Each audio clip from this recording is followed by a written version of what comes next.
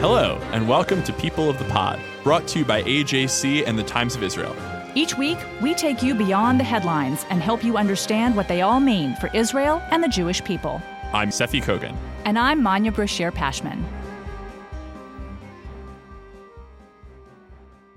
This week, AJC launched a series of digital conversations with experts and policymakers as part of its new Advocacy Anywhere initiative. On Thursday, it hosted several Israeli experts who were on the front lines of the global fight against the novel coronavirus. Dr. Daniel Landsberg, Regional Medical Director of Maccabee Health Services, and Dr. Kira Rudensky, Chair and Chief Technology Officer for Diagnostic Robotics, shared what Israel is learning and sharing with the rest of the world during this global public health crisis. Here is an edited and condensed version of that conversation, moderated by AJC's Jerusalem Director, Avital Leibovich. My name is Avital Leibovich, and I'm the Director of AJC Jerusalem. Welcome to Advocacy Anywhere, powered by AJC. Advocacy Anywhere is AJC's new digital platform that will enable you to engage with AJC's global expertise, content, and advocacy from wherever you are. With its flourishing science and technology sector, Israel is on the cutting edge of medical innovation. As the novel coronavirus, or COVID-19, sweeps the globe, Israeli doctors, researchers, and entrepreneurs are working diligently to help find a cure and improve treatment options. Joining us today to discuss these efforts, as well as the country's own strategies to prevent the spread of the virus, are Dr. Daniel Landsberg, who serves as Regional Medical Director of Maccabee Health Services, and Dr. Kira Rudensky, Chair and Chief Technology Officer of Diagnostic Robotics. Although the coronavirus spread to most of the world, including the US and Israel, there are major differences in the approach of the two countries. Could you please share with us how Israel is handling the current situation? So I think I'll just launch in by explaining to people who are waiting. I'm sure everybody is probably pretty saturated with the news, but just to put into perspective where we started off. In December of 2019, a coronavirus outbreak was announced in the Wuhan province of China. By the end of December, China had already declared a type of epidemic.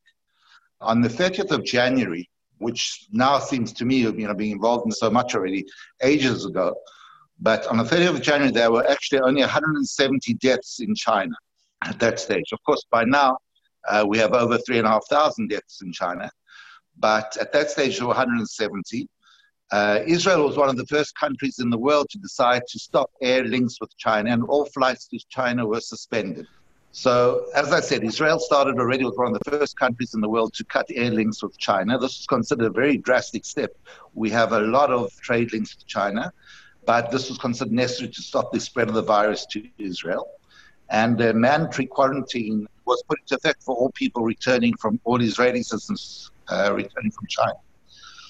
Quite rapidly, this air quarantine was extended to other countries, Korea, Taiwan, Singapore, Hong Kong. And over the next few weeks, we saw restrictions slowly being performed on people returning from different countries, including Western Europe, when it started to become evident that there were cases coming out of Italy and Austria. This was very controversial in the beginning. It wasn't well accepted by the public. But as a result, we saw very few cases in Israel in the beginning. There was 1 or 2 cases, and the virus has been very slow to develop in the country. At the same time, the health organizations started preparing. And this is one of the big issues and one of the strengths of Israel, because we really are a country with a lot of centralized control of the health system. We basically all got a directive to prepare. I'll give you examples of how the country has been preparing over the last 5 weeks already. For example, even before there was even one patient in intensive care in any hospital, all medical staff were forbidden from traveling overseas. So we all had our holidays and conferences and everything canceled. None of us, no doctors, nurses, physiotherapists, no one is allowed to travel overseas. We've all been basically restrained to Israel. And this is quite a strange thing to happen in a democracy. I don't think this has ever happened in the past in Israel's history. And immediately after that, for example, I'm in a position where I'm responsible for an area of 500,000 people. We started having initially weekly meetings with the health ministry to be brought up to date and to start preparing for what was thought to become.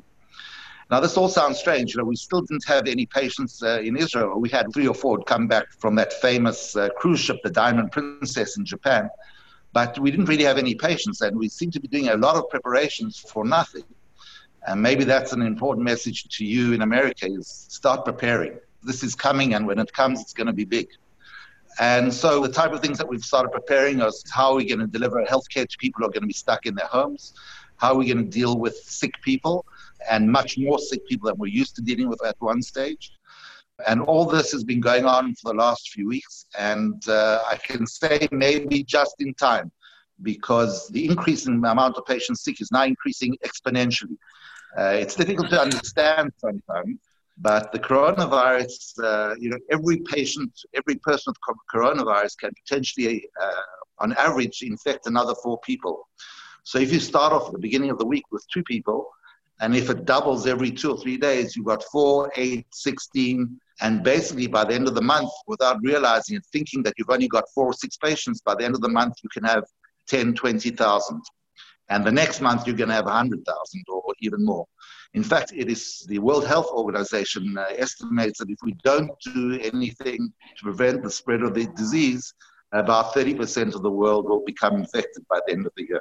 Although the community health situation is excellent in Israel, in fact, the World Health Organization says we have one of the best community health services in the world, our situation in the hospital is not as good. We have very few hospital beds per 1,000 people.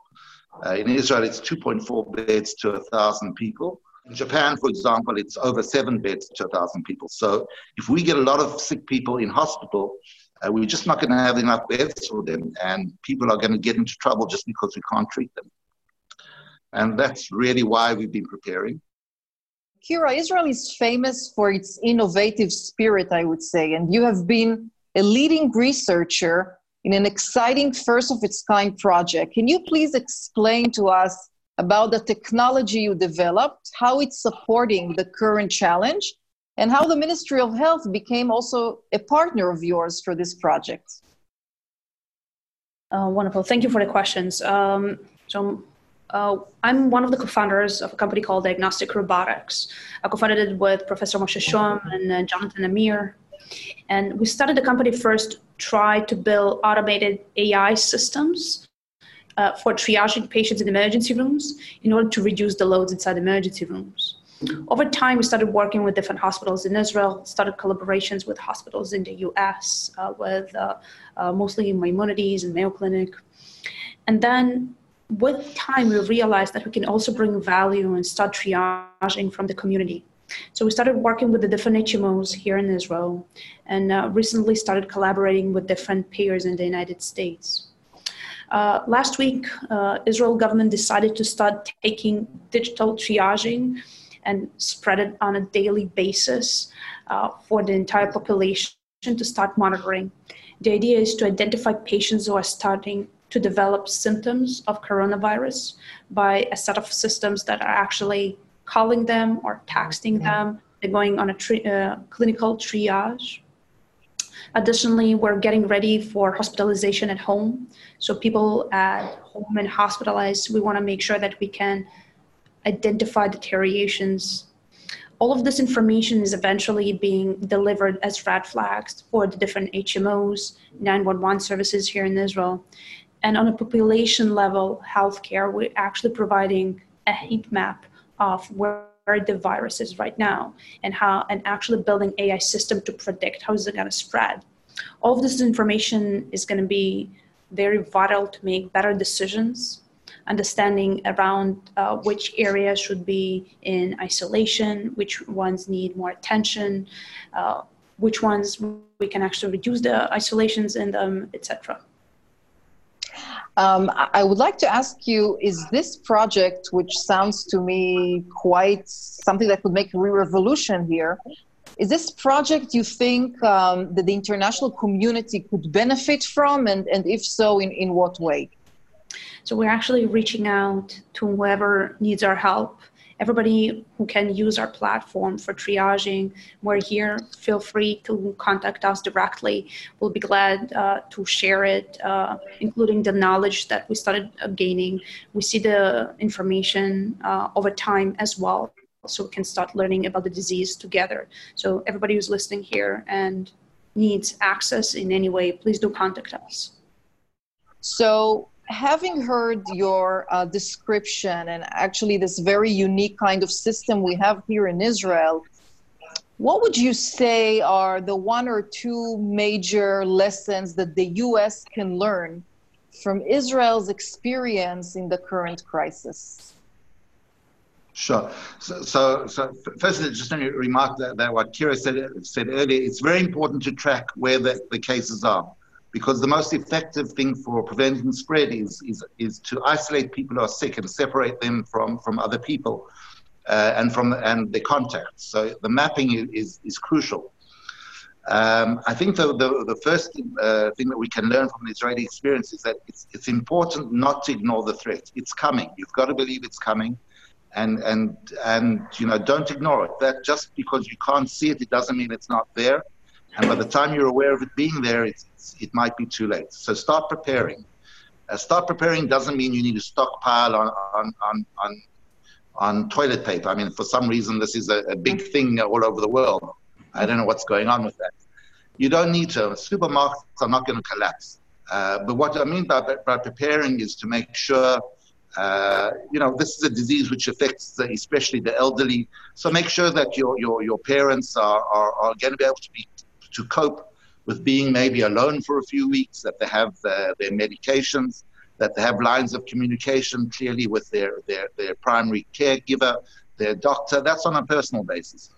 On a countrywide basis, you've got to start preparing the medical teams. The medical teams have to realize that they're going to go through a quite difficult period, and you need to start thinking about how you're going to be protecting your medical teams physically and mentally, because they're going to be dealing with a lot of sick people.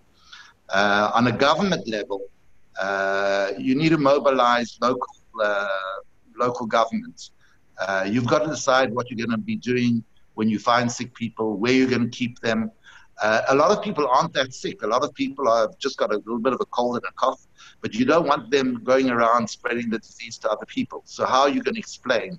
And you've got to keep people updated all the time. And updating is not necessarily, what's on the news broadcast of the evening. They tend to sensationalize the things.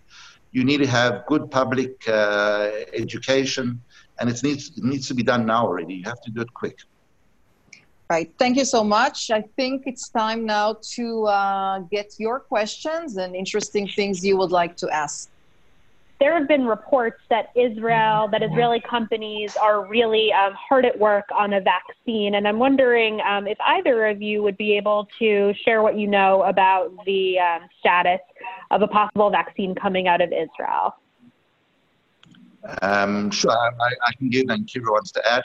There is a company in the Galil called Migal. It's a small private company. For many years, they have been working on a coronavirus vaccine. Coronavirus is a very common virus. In fact, every one of you has probably had a coronavirus infection at some stage in their life. It causes the common cold. But coronavirus can also cause serious illness amongst poultry, chickens and turkey especially. And they've developed a vaccine for use in these animals, in birds. And they feel that within a few, maybe months, maybe weeks, we don't know, they can adapt the bird vaccine and turn it into a human vaccine. They're very optimistic. However, you must realize that medical devices take a long time, and you need a lot of testing to be done to be sure they're safe. But they feel that they're very close to a breakthrough. And of course, here in Israel, we certainly are hopeful that we will be the first country to have a vaccine for coronavirus. It would be wonderful, I mean, obviously. I'll just add to that. So there's several efforts right now trying to focus on drug repurposing. That's the concept of taking known drugs and seeing how they affect other diseases. So as Israel has been collecting data since the 90s, of course, in the most private way by the HMOs, though the HMOs have been collecting the data since the 1993 in a digitalized form. If you can think about it, we were doing clinical experiments on ourselves as patients. And today the HMOs have access to this. And several researchers working with Maccabi Institute, the Clalit Institute, are trying to identify drugs that are being used by all of us, already passed all of the FDAs, and seeing whether they can be used, for example, for coronavirus based on the first information that we're getting from some of the first patients. Dr. Rudinsky, maybe a final sentence from you about the essential part that technology really plays in a virus like corona and others. Just a summarizing sentence from you. I think that we always had very strained healthcare systems when we don't have enough doctors. There's a shortage of around $60,000 to $90,000 in the United States alone. And we've been building tools to start automating some of their work to build better decision support systems, etc. But now, and during this pandemic times, actually leveraging all of this data that we obtain from patients and building a coherent map of what's going on and how it can actually serve decision makers. It's actually taking all of the knowledge that in Israel has been developing for years based on its digital medical records in the army, etc. And finally, these technologies have the power to actually help and save lives. Amazing. And as you said before, this technology could be adopted by the entire world. And I do want to end on an optimistic note. Approximately an hour ago, tens of thousands of Israelis were standing in their porches and their balconies in their homes from south to north, applauding for a long time for all the medical teams that are saving lives, researching 24/7 just to get us through this situation and uncertain times. So with that optimistic note, I do want to thank all of you, the members of the AJC community who joined us today. I wish you all to be safe and healthy. Thank you, everybody, and shalom.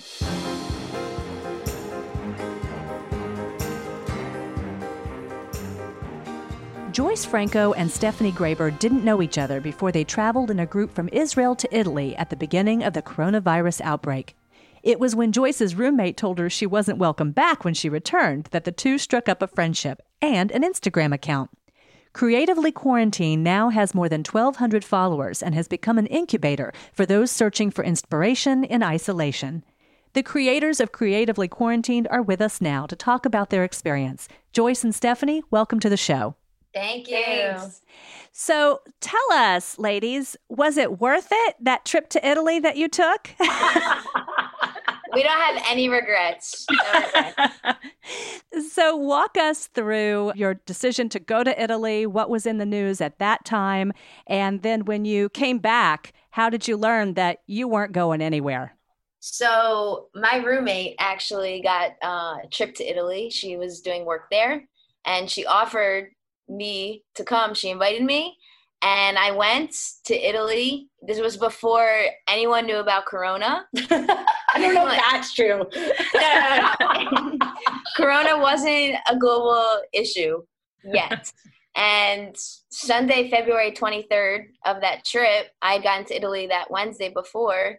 4 of our friends joined us, and Joyce was one of them. Yeah, so I decided over Shabbat on Saturday, I was having lunch with friends, and I was like, hey, what are you guys doing tonight? And they're like, oh, we're actually flying out to Italy at 6 a.m. And I'm like, cool, I'm coming with you.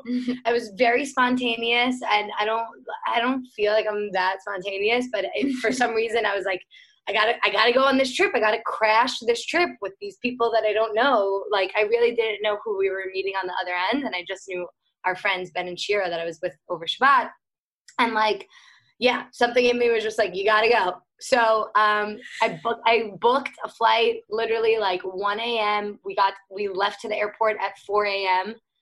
and before I knew it, I was on my way to Italy. And little did we know, actually as we were in the air was when everything started building up around coronavirus in Italy. Yeah. We were just, I'll be honest with you. Somebody was like, oh, you're traveling?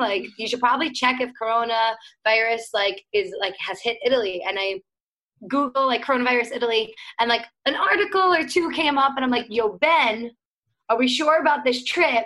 And he's like, yeah, no worries. Like, come on, like, of course, like, don't listen to that, don't read that, whatever. And I was like, okay, fine. And then we like landed and we got like bombarded. Yeah, people started with people sending us articles. Like that Sunday, everyone just started sending us articles. And we were heading to northern Italy, where like on the west side. But 2 of the cases were on the east side in northern Italy. So we were like, people were freaking out for us. And we were just like, everybody's overreacting. Like, we were trying to like blow it off. But we were in the most beautiful place in Italy. Like, nothing could bother us. Right. Well, and I am curious, what were you hearing on the ground? Because that's often the case. I live in the New York area. Often when there's something in the news, my mother hears about it on MSNBC before I even hear about it. And I'm hearing it from her in Texas. So were you just enjoying vacation? So we like did not realize anything, like walked to the airport breezy, nothing really until the next day. Okay. It was Monday and we're sitting at lunch. We're like starving. We were actually, I think things were closed regardless because it was Monday, but who knows? And we sit down at this restaurant and we're like ordering pizza and pasta. And the waiter like takes our order, like is chilling with us and then like goes in, comes back out, and he's like, by the way, everything's closed at 6 p.m. tonight. And we're like, oh, okay. He's like, from tonight until March 1st. And literally like all of us were like, oh, that's cool. There must be like some sort of like national holiday for March 1st. Like, I'm telling you, this was what, like, we were like, oh, cool. Italy celebrates March 1st for some reason. And, and then we're like, oh, what's on March 1st? And he's like, no, like, everything's closed starting tonight until March 1st for Corona. And we're like, freak out, like attending in. And then we're just like, that's interesting. And then like he comes back out again and he was like, no bars, no museums, no restaurant. I mean, he just like starts like reading us the list and we're just like, what is going on here? So what did you do? Did you go hole up in your hotels, schedule an early flight home? No, I was actually leaving that day. Yeah, Steph left earlier. So like everything we were thinking about with Corona was partly because Israel was publishing, the health ministry was publishing all these new notices regarding people flying from Italy. So at this point, we're like, oh my God, when we get back to Israel, are we going to have to quarantine? Like, is it dangerous to fly back? Is it dangerous to go on a flight right now? So all these questions were setting in, and it was just this air of, it wasn't normal. So we were just like freaking out a little bit. But the trip did go on, and I ended up going home, but they continued on. Okay. You did not fly back together? No. Okay. So how did you end up together here in quarantine? So Steph got home, which was fine, but we weren't friends before this. Yeah, we didn't know each other. So Paulina is Stephanie's roommate, and I was going to stay in Europe with Paulina to continue traveling because that was her plan, and I decided that I needed to get back to Israel. Like anxiety set in for definitely Corona reasons and other things. And I was staying with a friend, Marissa, my best friend that lives in Tel Aviv. And she basically like texted me on Monday when all of this stuff like hit the fan. She was just like, I hope you have another place to stay because I warned you upon leaving. So she works in a hospital with kids. She was like, you're not, like, I wasn't kidding. Like, you're not allowed back in my apartment. Right. And that was like, also, so like now everything's getting like a lot more real. And I'm just like, I don't know where I'm going to stay. Like I'm getting kicked out of my best friend's apartment.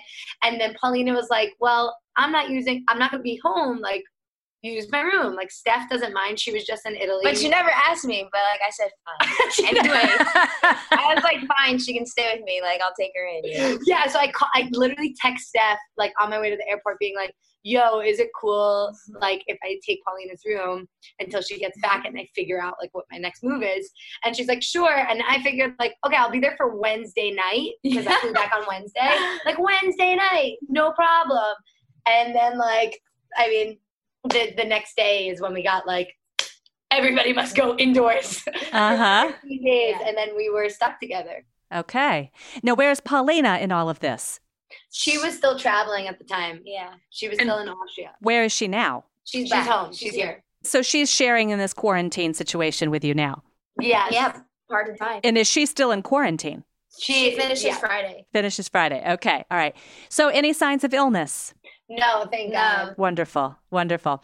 So tell me how you came up then with this Instagram account, Creatively Quarantined. Was this a coping mechanism for you guys to stay connected or to share information and ideas with people out there in your same predicament? What was the purpose? So the day that I got back, I went to a Gaga dance class. I'm a dancer. So She doesn't know what Gaga is. Gaga. I don't know what Gaga is. Okay, Gaga is a dance style that was created by Ohad Naharin, who is the choreographer of the Bat Sheva Dance Company, which is like humongous in Israel. Got it. Okay. Very famous and very, Okay. incredible movement. So I went to dance, and I'm a dancer, and I haven't danced in a while, and I just got this like burst of like, I need to move, and I can't wait to like come to Gaga every single day, and I'm going to sign up for the unlimited monthly. I had this whole idea in my head.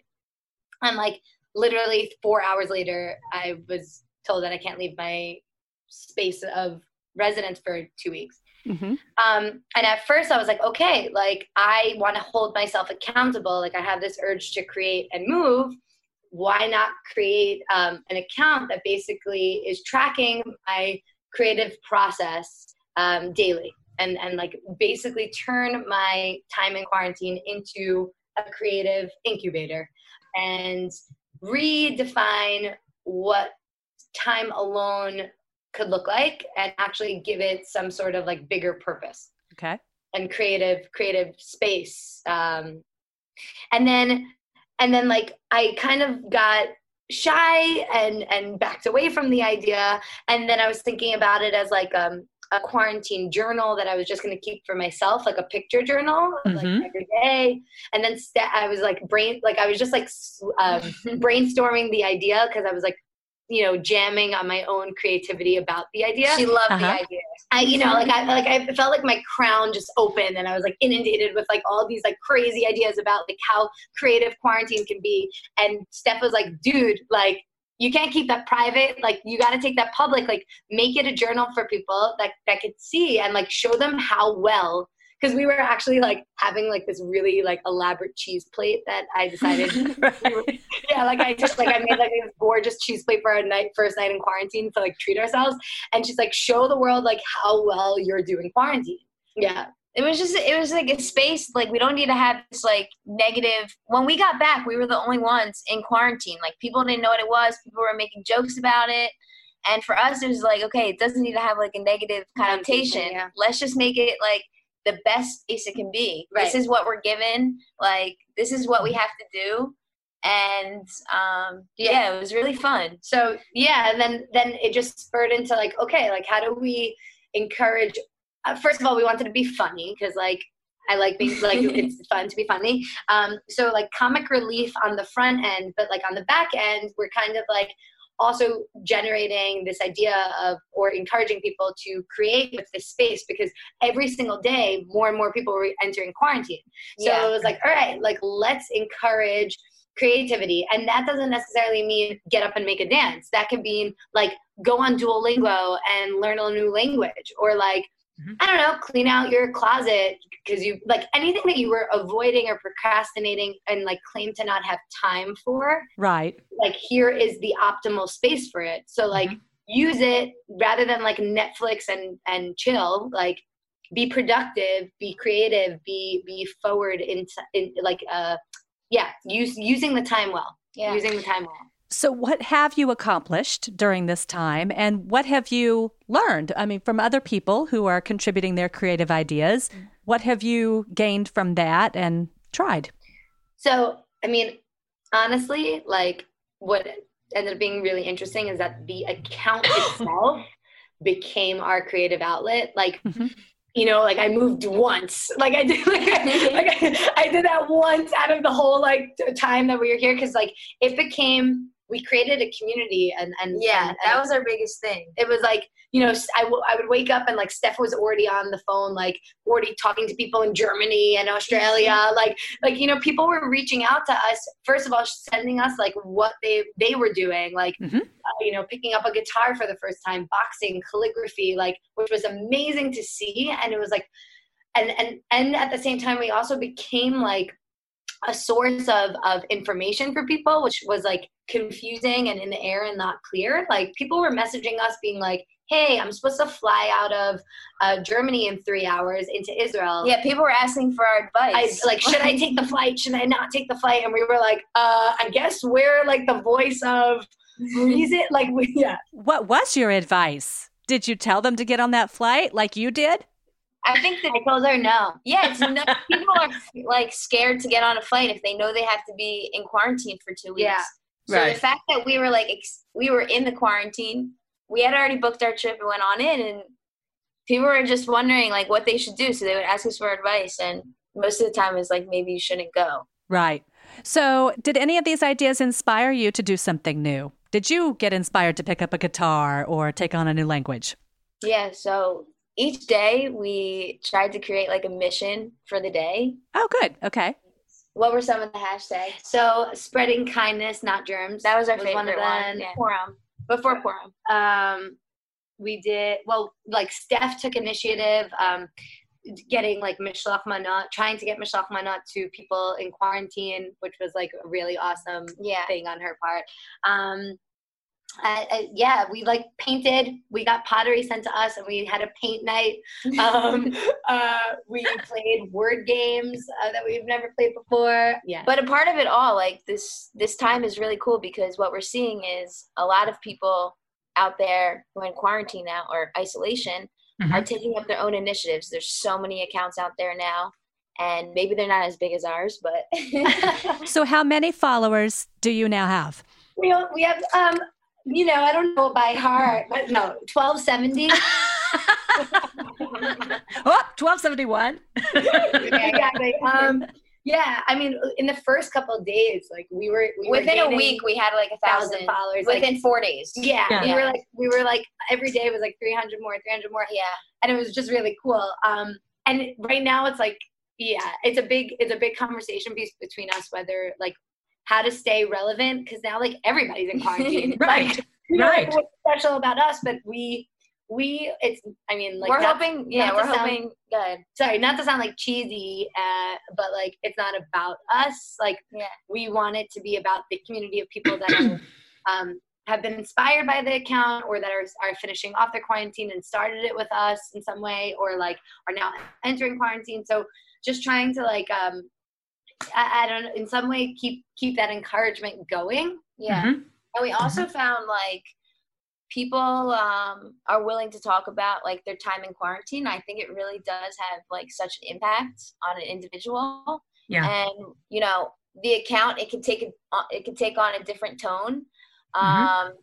So you know, just gathering people's accounts of their time in quarantine. You know what they thought it was going to be, and you know maybe even talking to them at the halfway mark and talking to them afterwards, just to see their experience and you know getting people to share really like be vulnerable in this time because it doesn't happen. It could happen once a lifetime. It can happen, you know, multiple times. It's just we're in a really unique time right now. So just trying to do good with it is the best. Yes, we are. Well, Joyce and Stephanie, thank you so much for introducing us to this very creative idea. The handle for the Instagram account is, repeat it for me. Creatively_quarantined. Okay.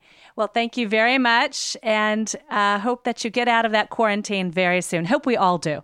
Thank you. Be safe. Right. Be well. Be well. Stay healthy.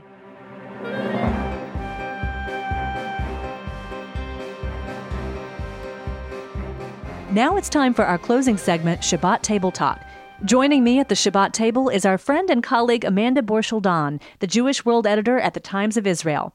Amanda, when you're seated with your family at the Shabbat table this week, what will you be talking about? Hi, Manya. Sorry if you hear a bunch of background noise, but as you know, the 6 kids are all out of school since last week, and they're going a bit stir-crazy.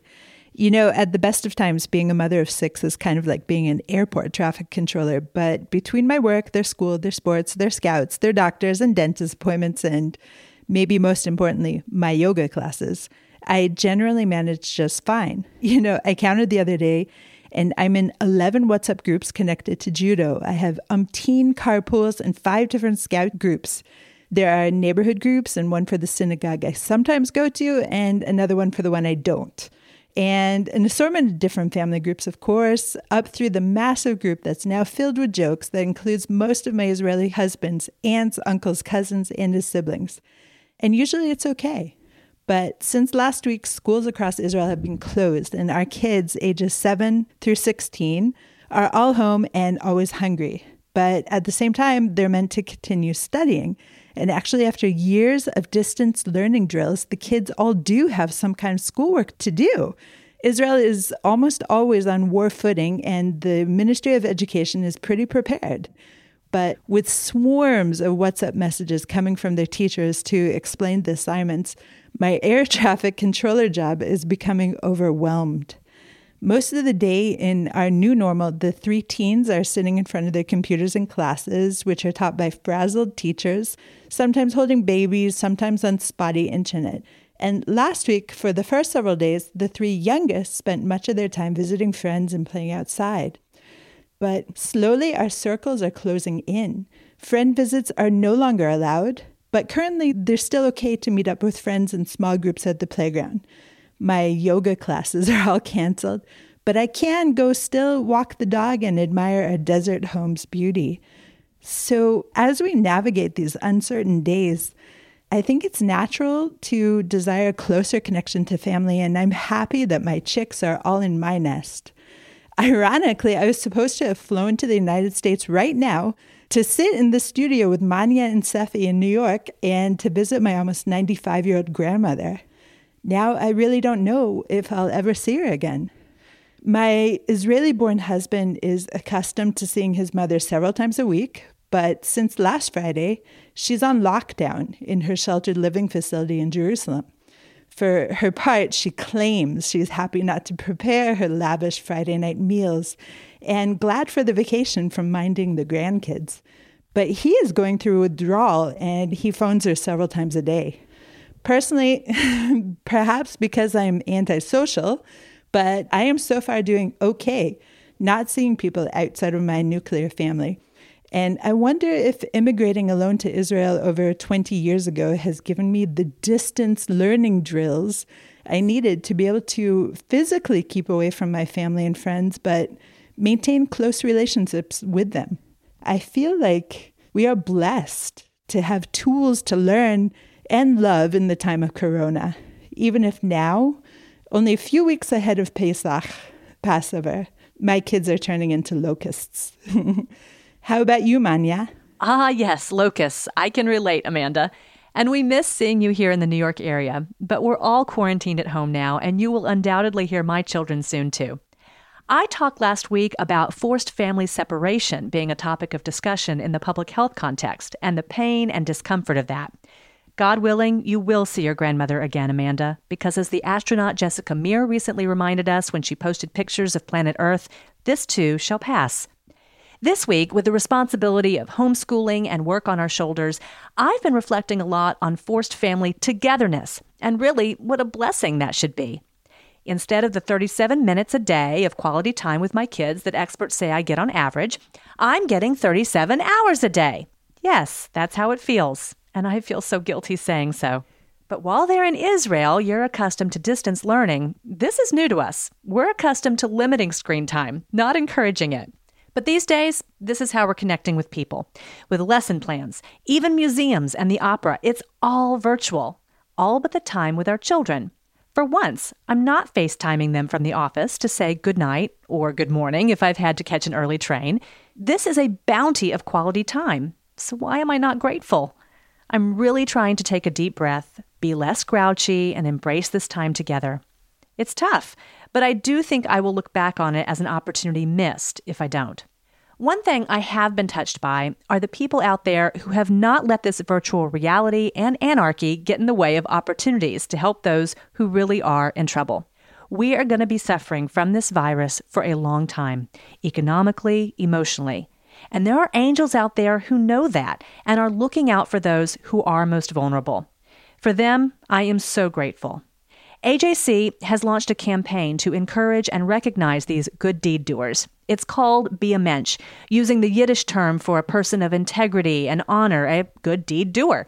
If you know of an individual, an institution, a company, even a whole municipality or a country that's doing something to provide comfort and ease during this time, share their story on Facebook, Twitter, or Instagram using the hashtag BeAMensch or go to ajc.org/beamensch. At our Shabbat table this week, my family and I will be talking about ways we can be more menschy, and we'll be thinking of people who are menschy around us. That seems like a wonderful way to enjoy our forced family togetherness. Shabbat Shalom. Shabbat Shalom Uvriya. You can subscribe to People of the Pod on iTunes, Google Play, or Spotify, or learn more at ajc.org/peopleofthepod. The views and opinions of our guests don't necessarily reflect the positions of AJC and the Times of Israel. We'd love to hear your views and opinions or your questions. You can reach us at peopleofthepod@ajc.org. If you like this podcast, be sure to rate it and write a review to help more listeners find us.